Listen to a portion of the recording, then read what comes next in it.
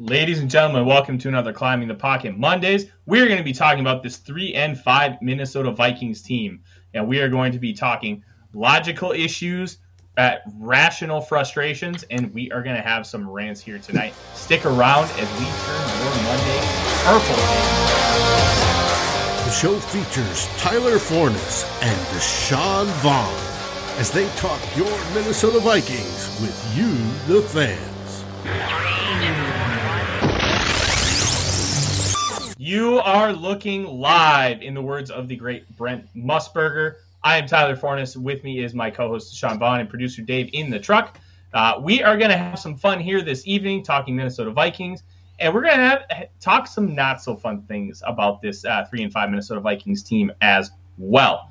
Deshaun, I know we're experiencing a little bit of lag issues right now, but you're about to dropkick your router and hopefully get that fixed. How are you doing today? I'm not doing as bad, man. I went to the game. It was a fun time at the game. But unfortunately, we lost. I actually took a picture when we were up 17-3, and I was like, you know what, I'm gonna enjoy this while we have it. And then we ended up losing. So I mean, it was a fun time, great time at the game. I kind of gotten to the point where I don't really feel like super bad about these losses anymore, because it's like the same thing every single week. We lose the exact same way, which is like impossible. I don't get it. But we saw some good things, saw some bad things, and I'm excited to get into it. Absolutely. And, let's kind of talk about your experience in the stadium. Obviously, am I the only one who's been to US Bank, or have you guys gotten a chance to go yet? No, I have not been there. But this was in Baltimore. High recommend. Well, I kind of wanted to use it as a contrast and compare situation, because I was very interested in what the atmosphere was like in Baltimore, Deshaun. It's loud, man. That stadium is loud. I was actually pretty surprised at the amount of Vikings fans that I did see there. That was a good bit, but so there's the little decibel thing on the screen. I think they got up to 200, not 200. They got up to 130 on third downs or something. And you saw it affected the Vikings. It was one series when they had that false start. But the stadium was quiet at first because we had the 1 third down to Jefferson where we scored. Everybody kind of shut up after that one. And then they had Dalvin Cook's 60-yard run on a third down. And everybody was kind of quiet after that one too. And then you had Kene Nwangu's kick return. It was silent after that one. People were giving me dirty looks. They did not like that I was up cheering for that one, because it was right after I had just got back from using the bathroom. And nobody was in their seats, and then I come back from the thing, and Nwangu was just flying down the field, and then it looks like he's going to get caught, and then he just doesn't. So I'm just sitting there clapping, and I'm loud too, I'm screaming at everybody. So it was great. But then the Ravens started to come back, and the stadium got loud when Devin Duvernay caught that pass. Man, it's almost bursted an eardrum. It's great atmosphere there. Nobody was too disrespectful or anything like that. I will say the seating sucks. Those seats are so small.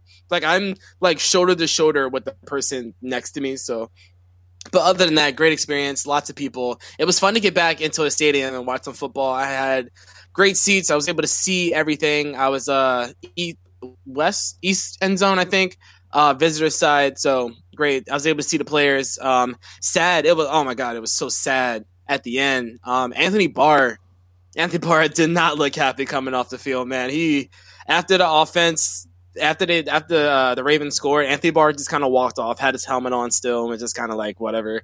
Rick Spielman, I could see Rick Spielman from my seat, and man, he didn't look happy either. He was just kind of pacing back and forth, just not talking to anybody. So it's cool to be able to see that kind of stuff when being live at the stadium.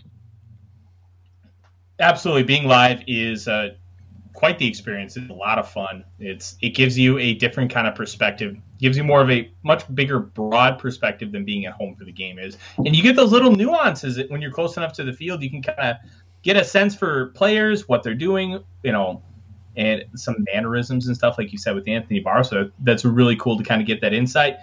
We've heard from Deshaun. Dave, our trusty producer, how are you? How many fingers of whiskey are you drinking tonight? I'm not. I'm drinking 512 IPA, local here to Austin, Texas.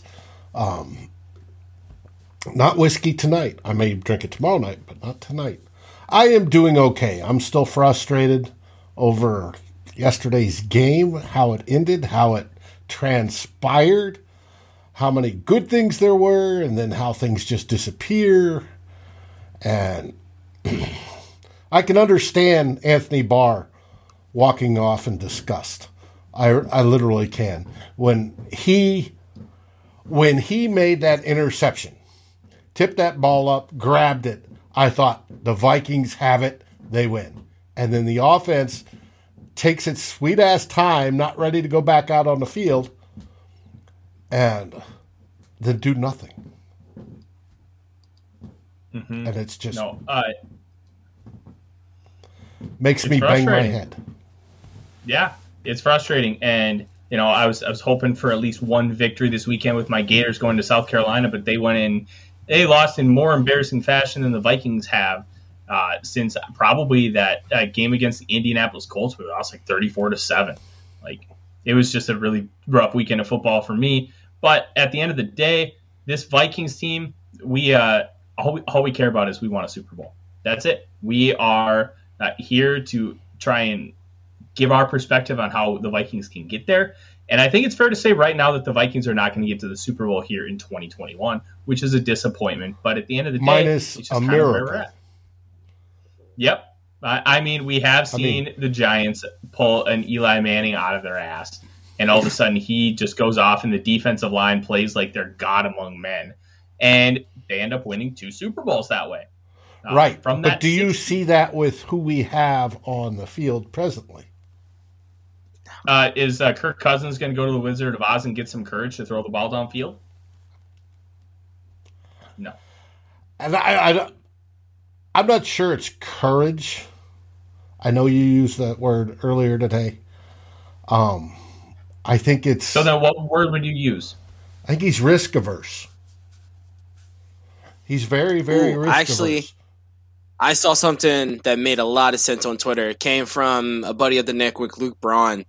The Vikings don't do anything well on offense, so they can't do anything downfield. We are not good at running the football, and it's like mind-boggling. Dalvin Cook, I think the stat was Dalvin Cook had 90 carries, 90 yards on 2 carries, 13 on his other 19. Right. Like, that's insane. The Vikings don't do anything well, so you can't set anything up to do anything. Oh, no, no. After their scripted plays. No, there's just nothing there. Their scripted plays are brilliant. And you saw on that first drive, the 50-yarder to Jefferson, and then he had more scripted plays that led into the second drive that was successful when we got the field goal. No, but I disagree. I don't disagree that we're not running well. That we are not. We're not running as well as we had in the past.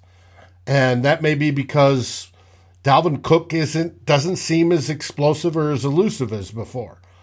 He's still good. It's just not. And we know Alexander Madison has turned into more of a hit one hole, maybe one cut, and that's it. His vision doesn't seem as good as it has been in the past. But that's on the running side.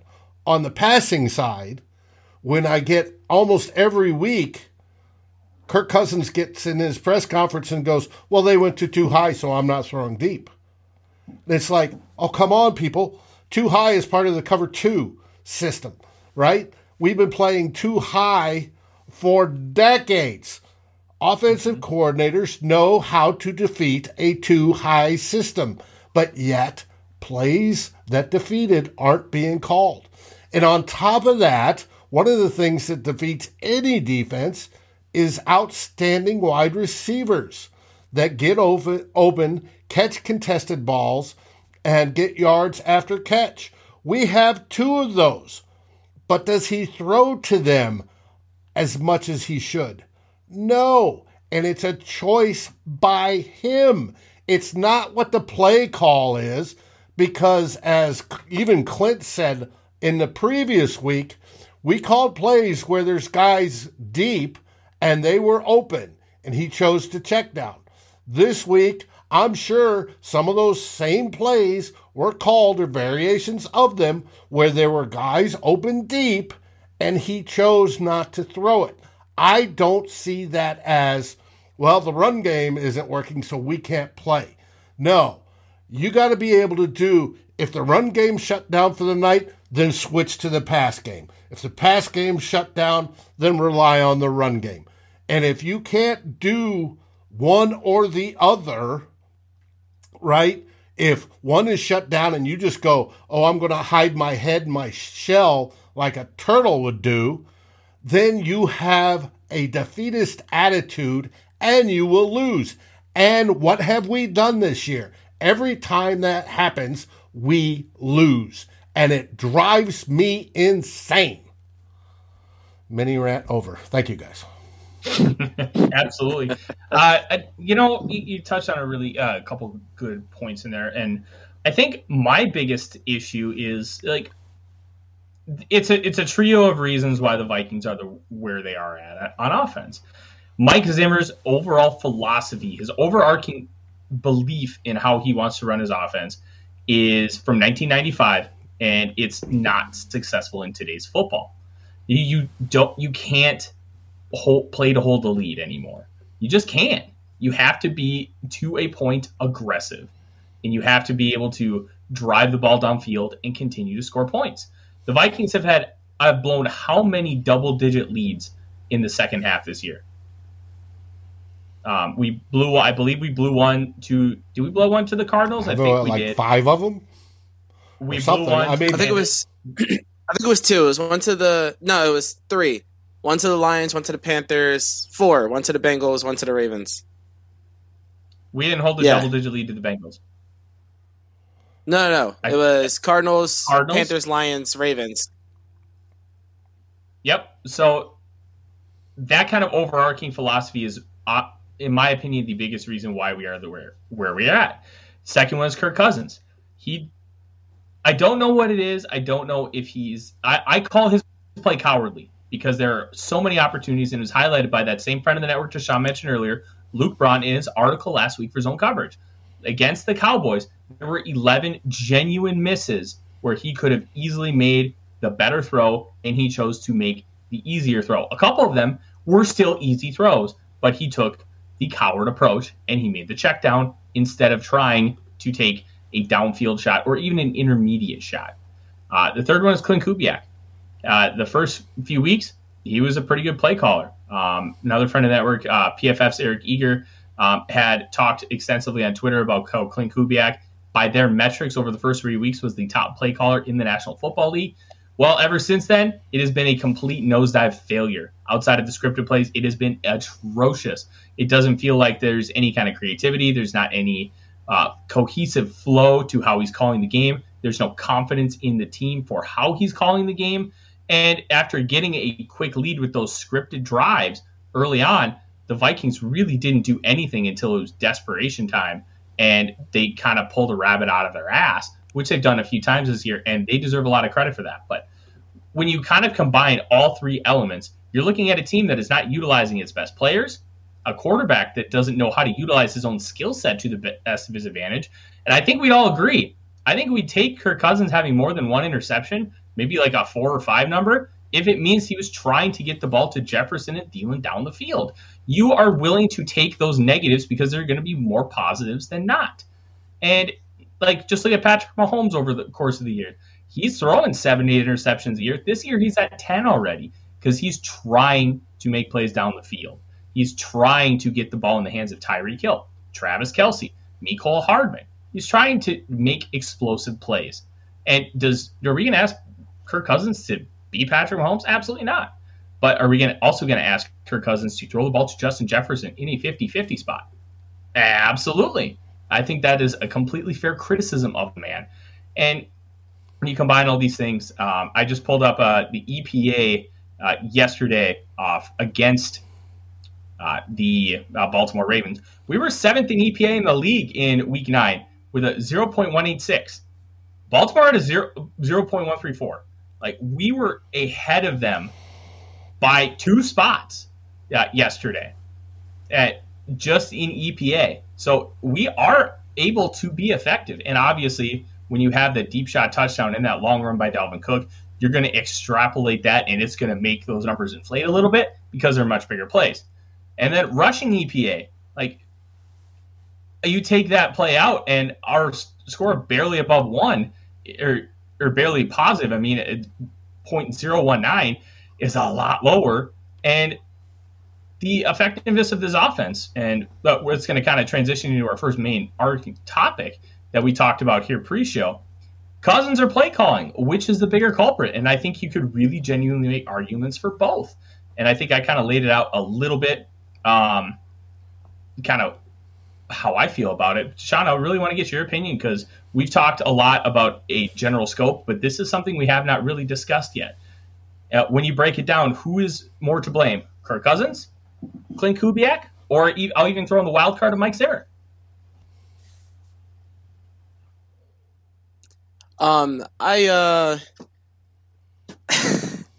It's definitely kind of both, but I think what happens is when you get two things where one is not able to lean on the other in kind of a time of needs, both look much worse than what they really are. So like you said, Klint could probably be calling the plays that he should be calling, but Kirk is not executing them. And then when Kirk's not executing, it makes Klint's look bad. And when Klint's bad, Kirk's bad. So it's not a good mix. And then I think that's what it is. There's a disconnect between the play caller and the quarterback, and it's not mixing well.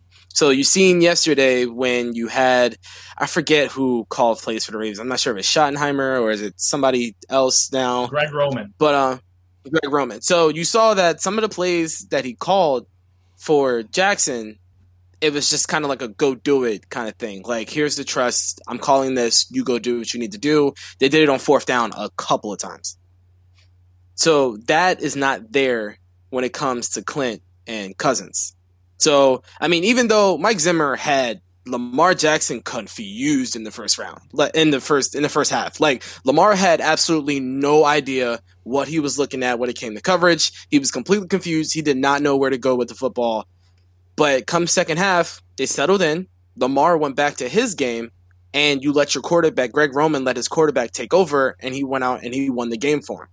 We can't really do that when it comes to Klint and Cousins, because Cousins is kind of relying on the coaching staff to do whatever it is that they want to do, and he doesn't really take over in any fashion of anything. So, like on that last play, our last play of the game, where there was a blitz, an obvious blitz, and I mean, the center is supposed to make that call, but you have Mason Cole. He's taken his first couple of snaps of the season, and we only dropped back I think we dropped back 28 times. So it's his first 20-something pass blocking snaps of the season. So I don't really blame him for not making that adjustment. That's on Kirk Cousins. Kirk Cousins has to see that blitz coming, and he has to change something, and he just doesn't. And that's where that disconnect is. That's like the perfect example of that disconnect.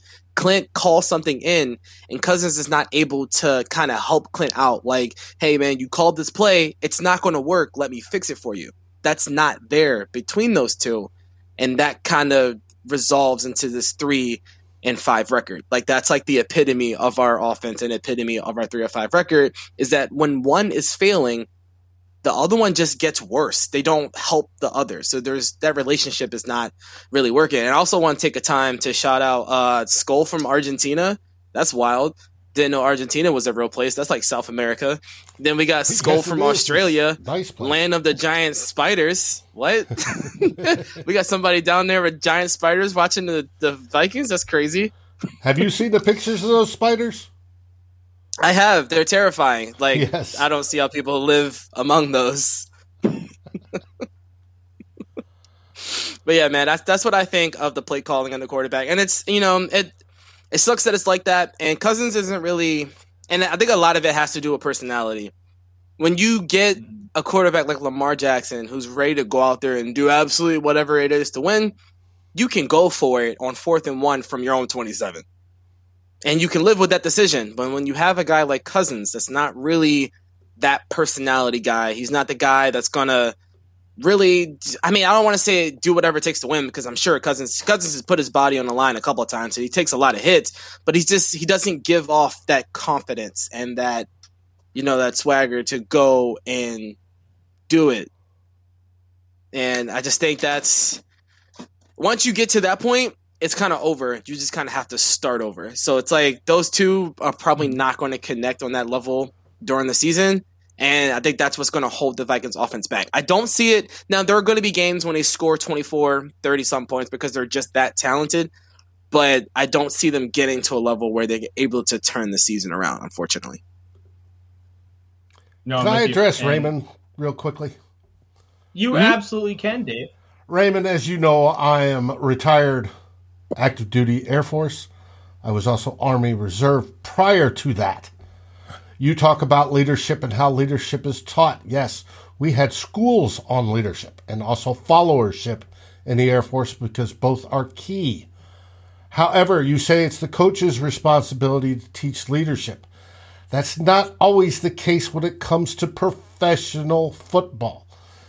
These guys are expected to have that. That's why they are professionals.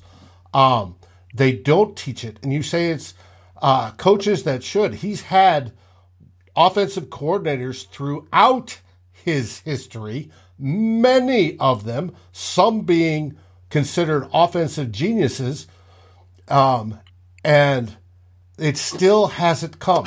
There are some people with personalities that leadership is hard because they rub people the wrong way.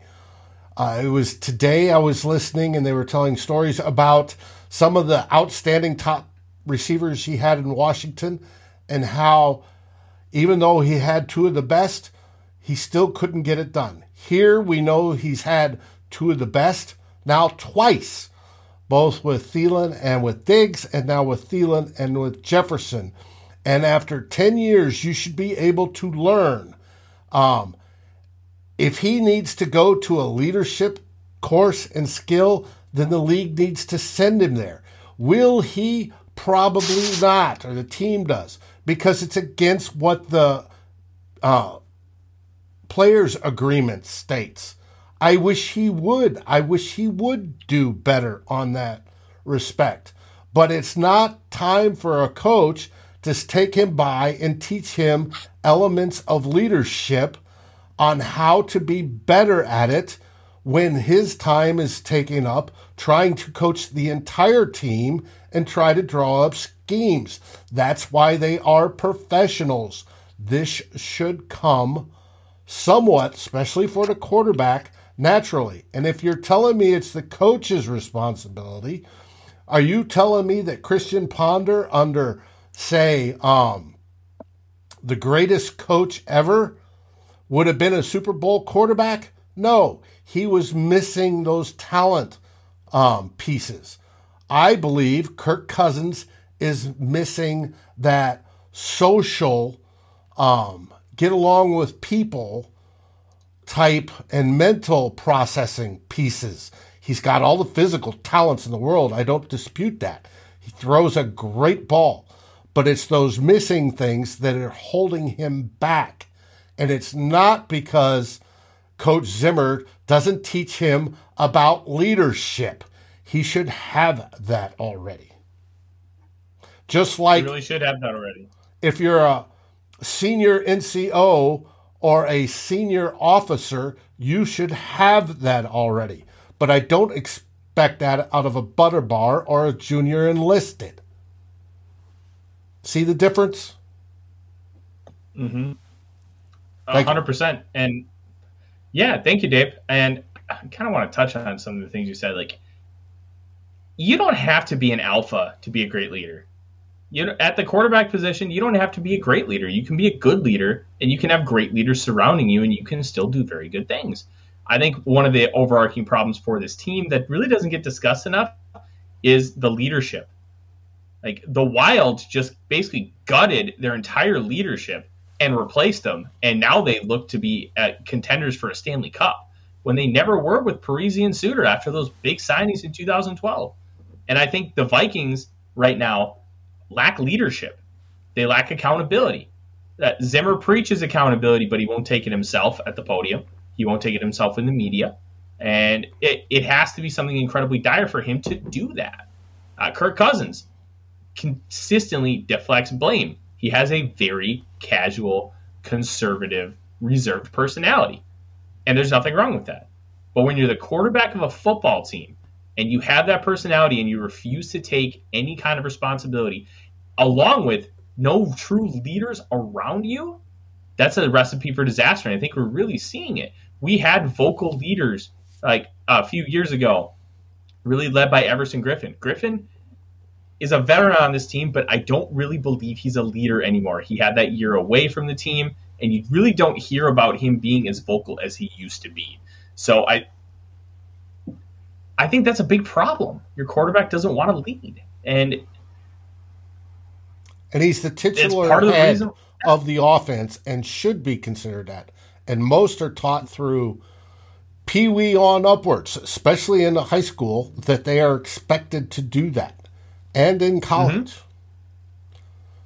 And others have said it before me, and others will say it again, but I'm going to reiterate it here. Kirk Cousins feels like a guy who goes to work 9 to 5, punches in, and boom. That's it. He punches in and out. And Clifford, you're 100% right. We're all scared JJ's going to be run off, just like Stephon Diggs was. Quang is also right, too. The Vikings really lack a pair of balls.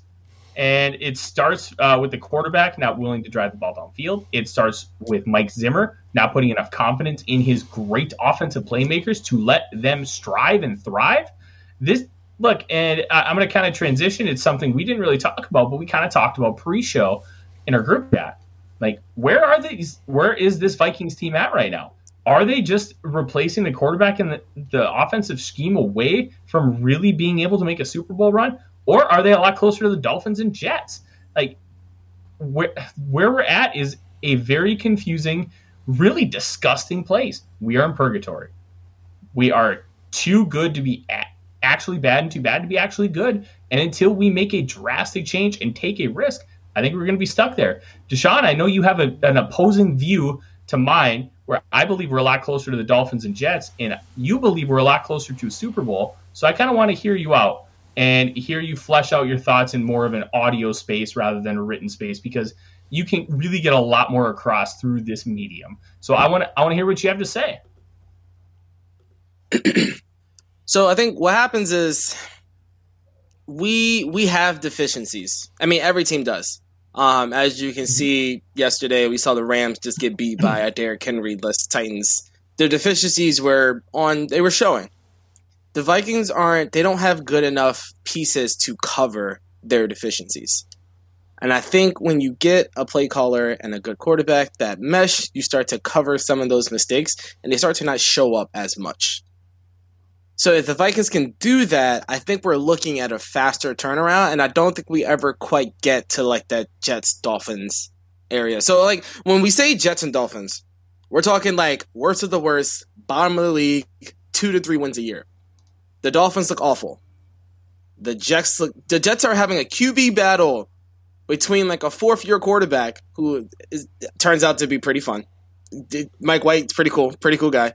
And then we have Zach Wilson, who's been awful when he's been starting. And then on top of that, the Jets don't really have a foundation to build on just yet. They're still trying that. So I don't think the Vikings will ever get that bad. I do think that they'll have to like gut their defense, and their defense is going to fall off a cliff because those guys are getting old.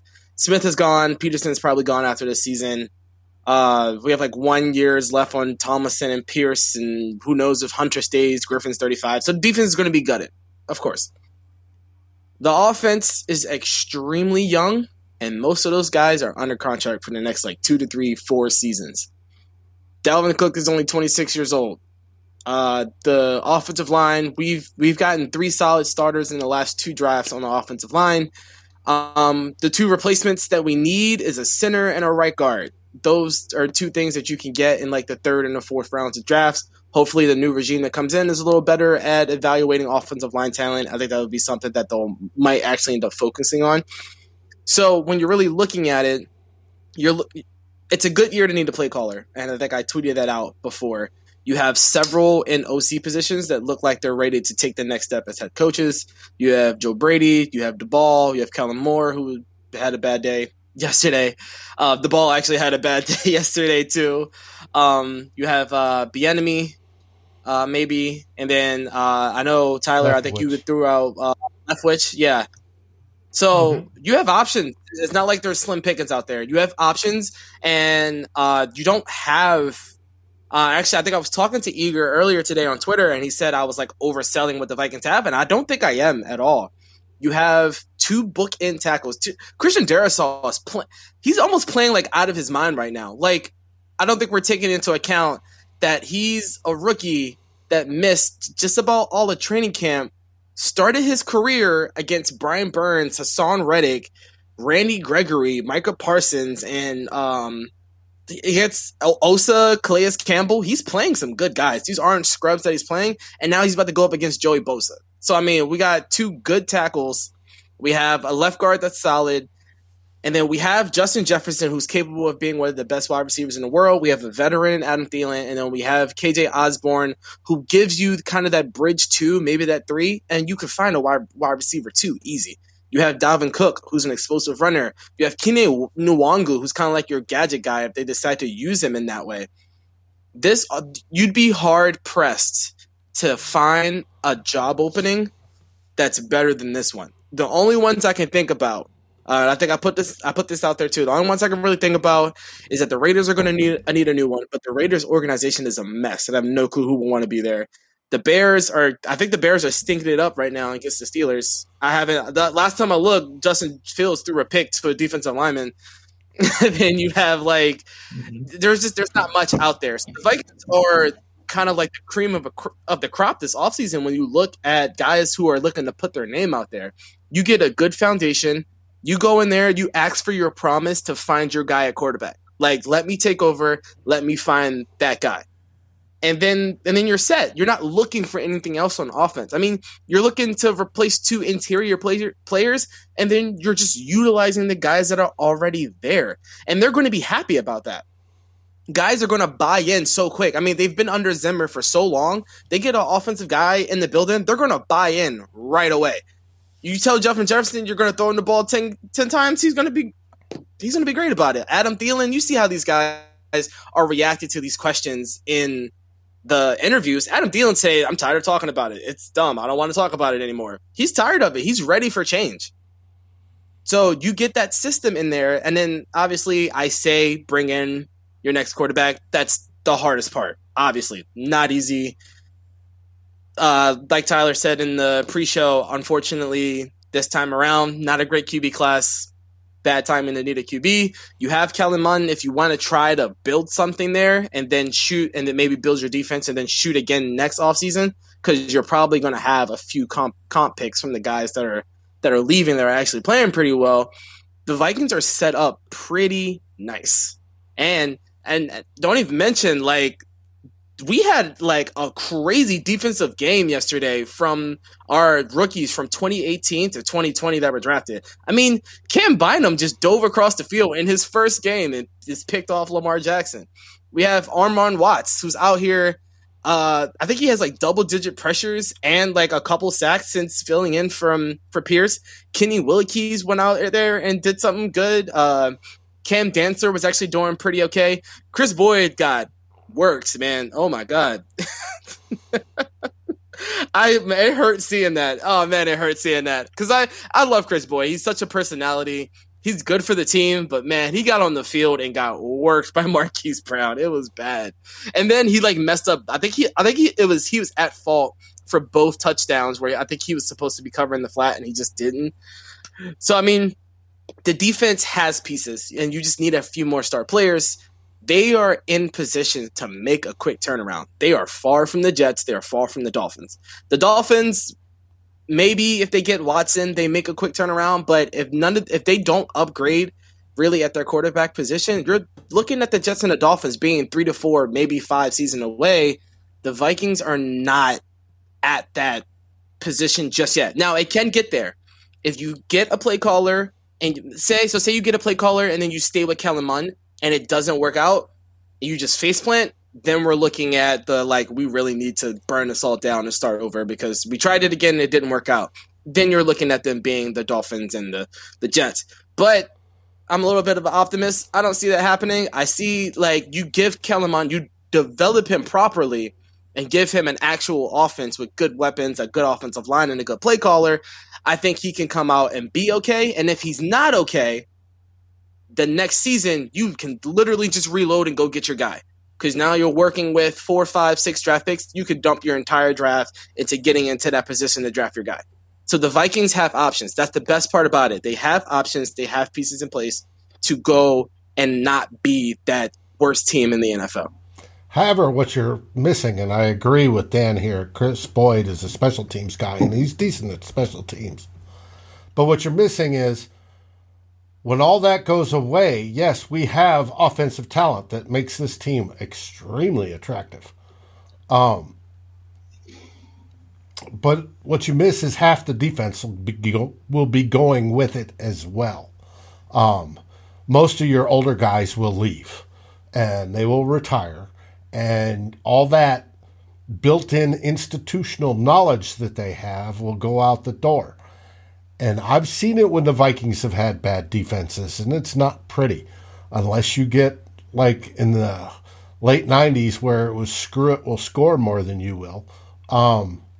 It's hard to put up with. It gets hard. You have to, in a head coaching quest, right, to find a new head coach. I agree, an offensive-minded one helps the offense. I think it's natural. That he will, because he comes from an offensive background. He's going to. Plus, he's going to have a new OC. But the key will be to find the guy who can find the complementary pieces that work well with him and know their stuff, because he will have to select a new DC and have that individual be smart enough to retain some of our vets that could be retained, that are worth retaining, and the other ones that aren't, let them walk. But to continue to build on that side as well, because you're going to need it. Say we blow it up this year, right? And Zimmer and Spielman are gone. Boom, right? And I think both should go for the mere fact that whoever's picking the next coach should be a new guy. I'd hate to see Zimmer do it. Or not Zimmer, but Spielman do it. Spielman pick Zimmer.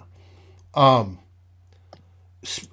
new GM picks OC of choice. Like, I love what I'm seeing with Leftwich, right? Say so Leftwich comes in as our new head coach. Leftwich now has to select an OC that'll work with him. And he also has to select a DC. More importantly, it's his choice of defensive coordinator, because he's got the offense, right? The OC can be a Clint Kubiak type who's young and raw and can be tutored, and Leftwich can call plays or whatever it takes, right? That side's covered, right? And you have all the tools, and it's all nice glory, except for at the quarterback position. You're good there. But you need a DC to come in and say, hey, this is how we're going to do the defense. And if we switch to, say, a 3-4, what are you going to do with Danielle Hunter? If we stay at a 4-3 or the heavy, like teams are liking to run now because it helps defeat the RPO, who's your guy? Who's that going to be? Those things are going to be key when we get to that point when people start losing their jobs. And I don't suspect it. I'm agreeing with everybody else. So probably towards the end of the season, unless we get blown out by the Packers, that's the only early chance I see. Because either way, the Wolves are paying for Zimmer and they're paying for Spielman no matter what. The only way they get out of their contracts is for if they violate some sort of deal, right? If they can fire for cause outside of performance. So it's not as easy as it looks. Yes, the offense looks pretty going in. We've got a lot of talent still spread out. I wish it was utilized more this season. Oh, God, do I wish I could. I'd love to be on the headset with those guys. And but it's going to be, it's not all roses. It doesn't come up that way. Just because it looks prettier and greener on the other side doesn't necessarily mean it is. And it's real easy to go down the route of we're now the Detroit Lions for the next decade. And I don't want that. I've seen that before. I don't want it again. But we've got to be able, we'll get towards, as the season rolls on and things go south, unless we have that miracle deal, we'll get to when we start seriously looking at coaches, but that'll be towards the end of the season. It's not quite as pretty or as nice as it seems. It never is. And we don't have that sort of luck. We're a Minnesota team. Yeah, definitely. A lot has to go right, for sure. A lot has to go right. But I think you just really what you have to focus on is the flexibility that the franchise will have. I'm all in favor. I think the biggest hump as of right now is you settled on Kirk Cousins not being the guy. It's how do you deal with his contract? That's the biggest decision, and that will guide all your decisions from there. Do you just sit on his contract for another year?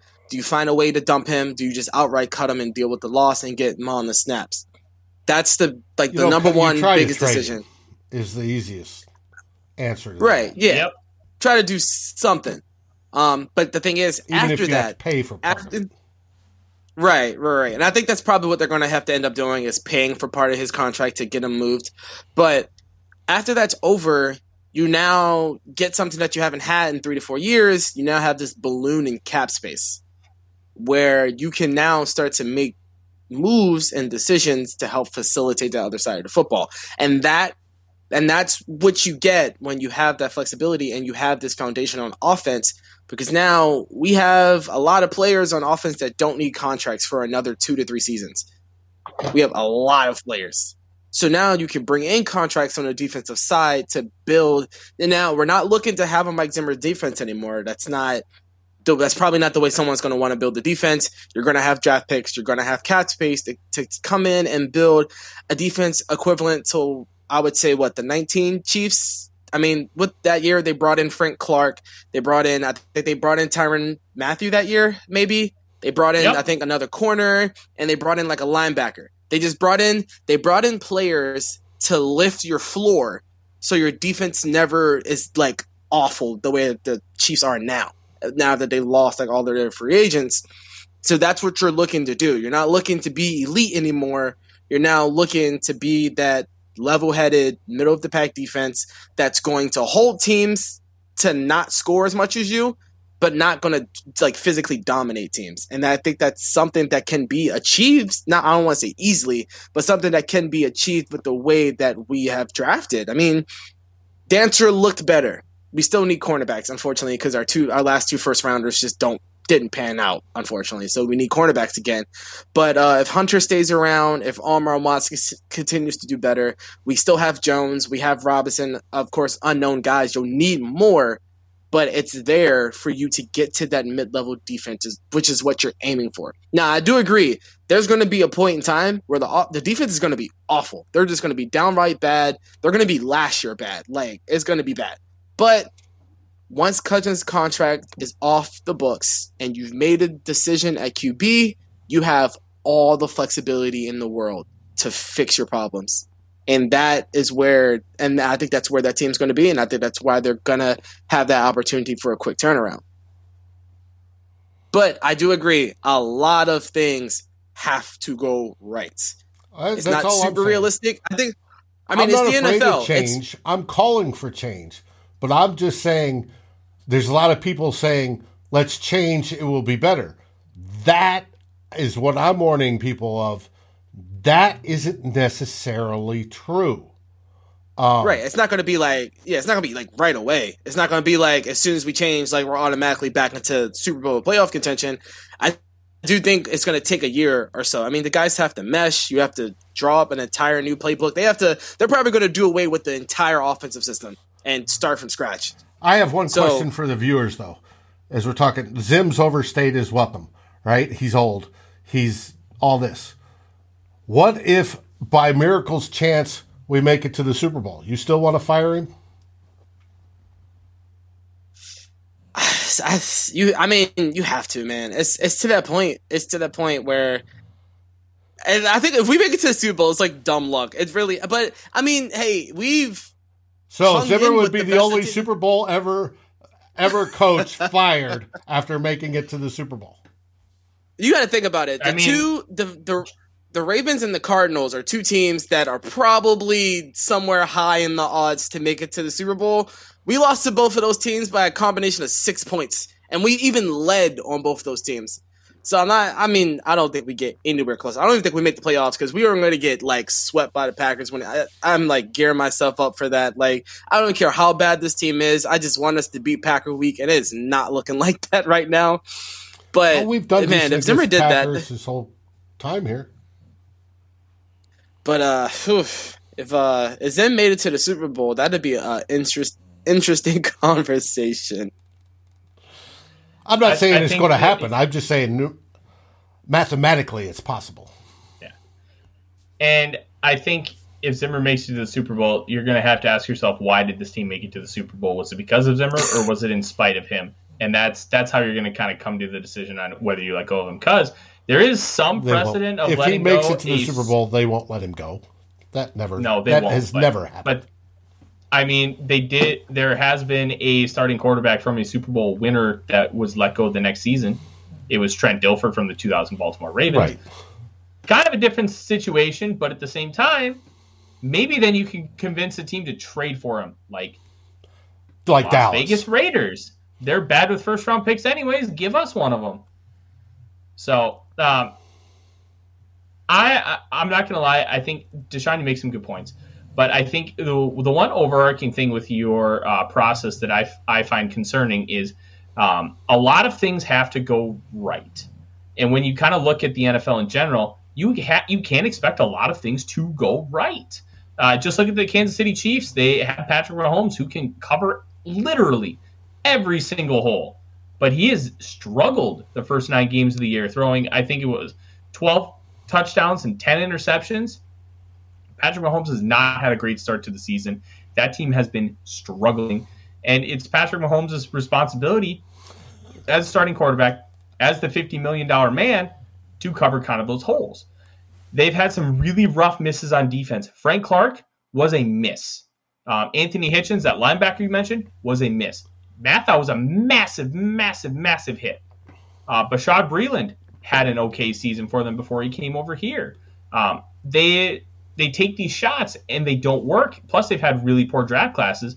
And now you're really starting to see that Patrick Mahomes cannot be the sole prop that holds this team up.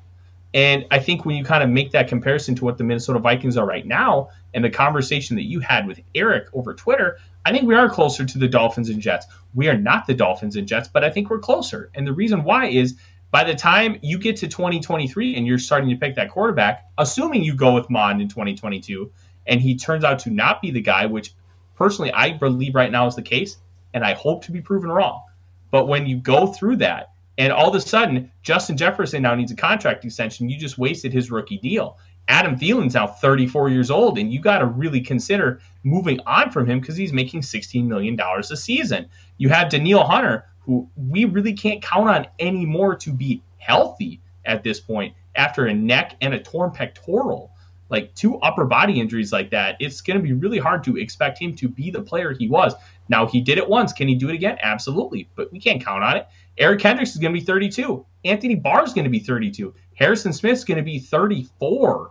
Like, we're talking about some alarming ages from your key core centerpieces and just on offense and defense. Dalvin Cook is about to exit his prime at running back. Even though he's only 26 years old, you have driven him into the ground. Florida State drove him into the ground. And when you look at all of these factors, you have to expect all of them to hit in order to take that next step and go to the Super Bowl. We really can't assume that that's going to be the case. And you're not only that, but you're wasting prime. You're wasting these guys' primes by having these struggles when Kirk Cousins was supposed to be the catalyst to bring you to the next level. That missing piece to piece together what that 2017 team was. It hasn't worked. You take that shot 100 out of 100 because it makes a lot of sense. You get an upgraded quarterback and boom, you have an opportunity to go to the next level. It didn't work. Then you extended him. Big mistake, because now we're sitting in that same spot. We could have gutted out 2020 and not signed Michael Pierce. And then, hey, look, 5 quarterbacks, starting caliber in the National Football League. We could have taken one. We were in position to move up and take one. But the massive miscalculations by this regime to think their Super Bowl window is open when it honestly is not. And then we're wasting the primes of those players who could have been Super Bowl catalysts or that second run. We're in a position where by the time we're going to be at that second run in 2023, they're going to be out of their prime. They're going to be too expensive. And all of a sudden, we're back to square one. And that's why I think we're closer to being the bottom of the NFL than we are at the top, because we're going to be wasting the prime of those guys. And then you're going to have to pay Justin Jefferson. Well, what about Irv Smith Jr. if he balls out next year? You got to pay him too. Tyler Conklin's probably not going to be on this team next year because he's going to get a mid-range contract from a team that's going to be willing to pay him $5-6 million a year to be a starting tight end or a tight end too, and say a Kyle Shanahan system. Maybe he goes to the New York Jets. They need a quality tight end. He's played in that same scheme. He would be able to transition really well and be an asset for Zach Wilson. So then all of a sudden you have to replace all these guys, and you have to replace the most important part of your team, the quarterback. And as you mentioned earlier, this quarterback class is a bunch of okay guys who have massive issues or red flags. They're going to expect to step in, and you need them to win right away. Like, this isn't Ben Roethlisberger in 2004 stepping into a great Steelers team where you can really take that next step. Like, I just think that this team needs to be stripped down to the studs, and you don't have to do much on offense, and that's a massive, massive benefit. But if you miss on the quarterback and the head coach, you're looking at being like a 1 to 3 year stretch of what the New York Jets are. And that's very frustrating and concerning. I don't think the Dolphins are as bad as what their record is, because last year they were 10-6 and they missed the playoffs by a tiebreaker. Tua is not the problem. The coaching and the offensive line is just gross. But we still haven't really fixed the offensive line despite putting massive assets into it. And you can say the same thing for the cornerback position. Edge is still a problem, even though we keep throwing picks at it because we refuse to spend top 70 capital on an edge rusher. And this is going to be the year to double dip at edge in the first couple rounds because it is stacked. You could have 3 guys go top 10. You could have 6, 7, 8 guys go first round. A bunch more go in the second. This edge class is disgustingly loaded. And the way this regime has tried to build the team has really screwed us because, as you said, Deshaun, a lot of things need to hit. The way they built this team hasn't hit on multiple levels. And I think that is my biggest reason. And you know what? How dare you? Biggest reason you want to Spielman gone, the QB failure. It hasn't been from lack of effort, but you're right. The results have just not been there. And we need change. Change is going to be the biggest thing to try and get to that next level. Because you know what? We can talk about, hey, let's do this and we can try and get there. Then we can try this and try and get there. But at the end of the day, if you're not trying to actually cultivate real change, how can you expect the same different results? And in the political aspect, in the cultural aspect, you can't keep trying the same things and expect different results. Politicians can't just keep raising the debt ceiling and expect debt to go away. That's not how that works. And if we keep doing the same kind of concept where we keep throwing assets at different places without getting any different results, we're just going to be stuck in purgatory. And you're trying to fix the wrong things. Yeah, I would rather take the shot at stripping it down to the studs and building it back up than just trying to patch up the house. Because right now we're trying to patch up a house from 1912 that really foundationally is just not sound. But let's take the risk. If we're bad for a couple years, cool. We were bad for a couple years. Everybody remembers 2011, 2013, 2005, 2006. We've known bad teams in our lifetime. We also saw Denny Green, but in his own version of purgatory. Right, and then Mike but Zimmer's it was Denny Green that got us purgatory. out of a decade of suck after the Herschel Walker trade. He absolutely did. But at the same time, Mike Zimmer deserves a lot of credit for getting us out of that next wave of suck. Once Brad Childress. Zimmer was great for a while. He was a fantastic hire. He was the right hire. Now it's time to move on, and you have to take a shot because you've got to be a team.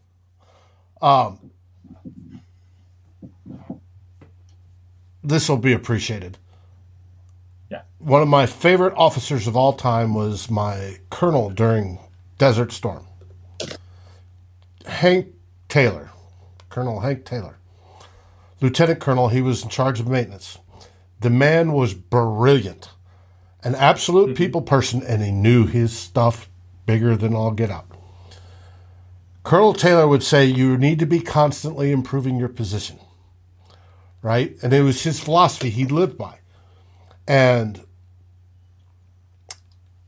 how we approached in the run-up, we were in Desert Shield and Desert Storm and built up, and I was a relatively young NCO at the time, how it worked, and we built up so we didn't show our enemy what we were doing, but we were getting ready. It worked, and we constantly, little by little, made things better. We improved our position. That is something, a philosophy that I wish the team would take. I think they would profess, yeah, of course we do that, David. Well, no, not necessarily. You aren't. That's not what we're seeing. You've got to take that approach of get any extraneous things that don't work, get rid of them, and constantly improve on everything else. Once you do that, this team will succeed. It's they've got to get in that mindset, and I don't see that mindset per se. That's off track, but it's just, it is what it is. And for those you want to know, Colonel Taylor went on to become a major general. When he was promoted to brigadier general, he was the one that stood up B-2s in Whiteman, Missouri. He was that good of a man, and I'd follow him anywhere to this day talking about leadership. And that inspires that constant improvement, that strive for improvement, and that self-evaluation is shit can, what isn't working, is a system that works. It works at all times. It's throughout history. And I think if the Vikings take that approach, we will be successful. That's what I'm hoping for with change, for everybody to not be afraid of change, but to look forward to it. Yes, Dan, Desert Storm was 30 years ago, but I was also in Iraq and Afghanistan, helped close both those places down. So I'm not quite that old. I just have tons of experience. I did over grand total 30 plus years serving. So, and I think, from us and everybody in the chat, Dave, especially as we approach Veterans Day, we're grateful for you and your service and everything that you've done to try and make this country a better place. In the meantime, I think that this has been a fantastic discussion tonight. As we continue to move forward, I think we are going to expand even more on the future of this team. And if things go south even faster, I think we're going to start doing mock draft Mondays a little bit earlier than maybe anticipated. Because last year we really started in the beginning of January. If we end up being like a 3-8 football team, that might start at the end of the month. So, but we will continue to update you guys the direction of the show, because it will transition to that at some point. Gentlemen, as we kind of transition to the end of the show here, because we have gone just over an hour, do we have any final thoughts about this team, about the direction, about kind of where we're at right now before we kind of mail it in for the evening? Deshaun doesn't. I do. I have one question for you, Tyler. You mentioned edges were fat. What other positions are fat? Wide receiver, cornerback. Cornerback is very good at the top. You have Derek Stingley Jr., Andrew Booth Jr., Sauce Gardner, Kyer Elam, all guys who should go top 15. There might be one or two that slide just out of the top 15. Roger McCreary is really good as well. There are a couple other guys who could sneak up in there.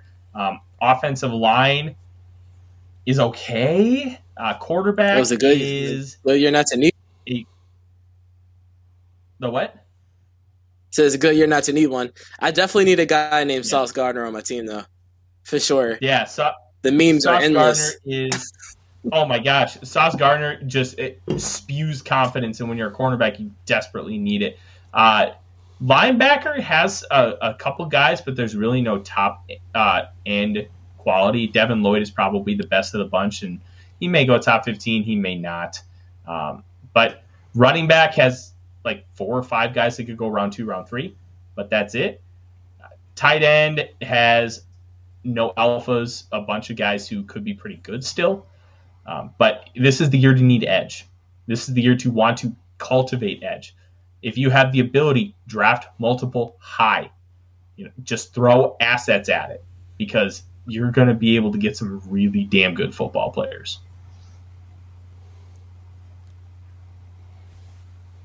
Perfect. Well, gentlemen, great show as always. Everybody in the comments, you guys have been killing it all night. Quang, we kind of understand your fire Mike Zimmer comment right there. We're pretty much in that boat right now that something needs to change. We'll kind of see when that happens. My thoughts are going to be that they're not going to happen until after the season unless he does something insubordinate, because that's just not how the Wilfs run their business. Right. But at the end of the day, we love this football team, and all we want is a damn Super Bowl. That's all we want. That's why we talk how we do. We give our honest, unfiltered opinions. Hey, you know what? Atheist for the cause, we appreciate you as a Packers fan joining us and listening to the show, because at the end of the day, we're all passionate football fans, and we just want to see our squads win the Super Bowl. So, we enjoyed your loss yesterday, too. Yes, we did. Jordan Love looks awful. I love it. He looks terrible. It's going to be a great next 10 seasons. His mom and her girlfriend had tickets. They were sitting at the very top row of the upper deck. It felt like they were Sting in old school WCW sitting in the rafters. It was hilarious. But very Aaron Rodgers like of him. Very much so.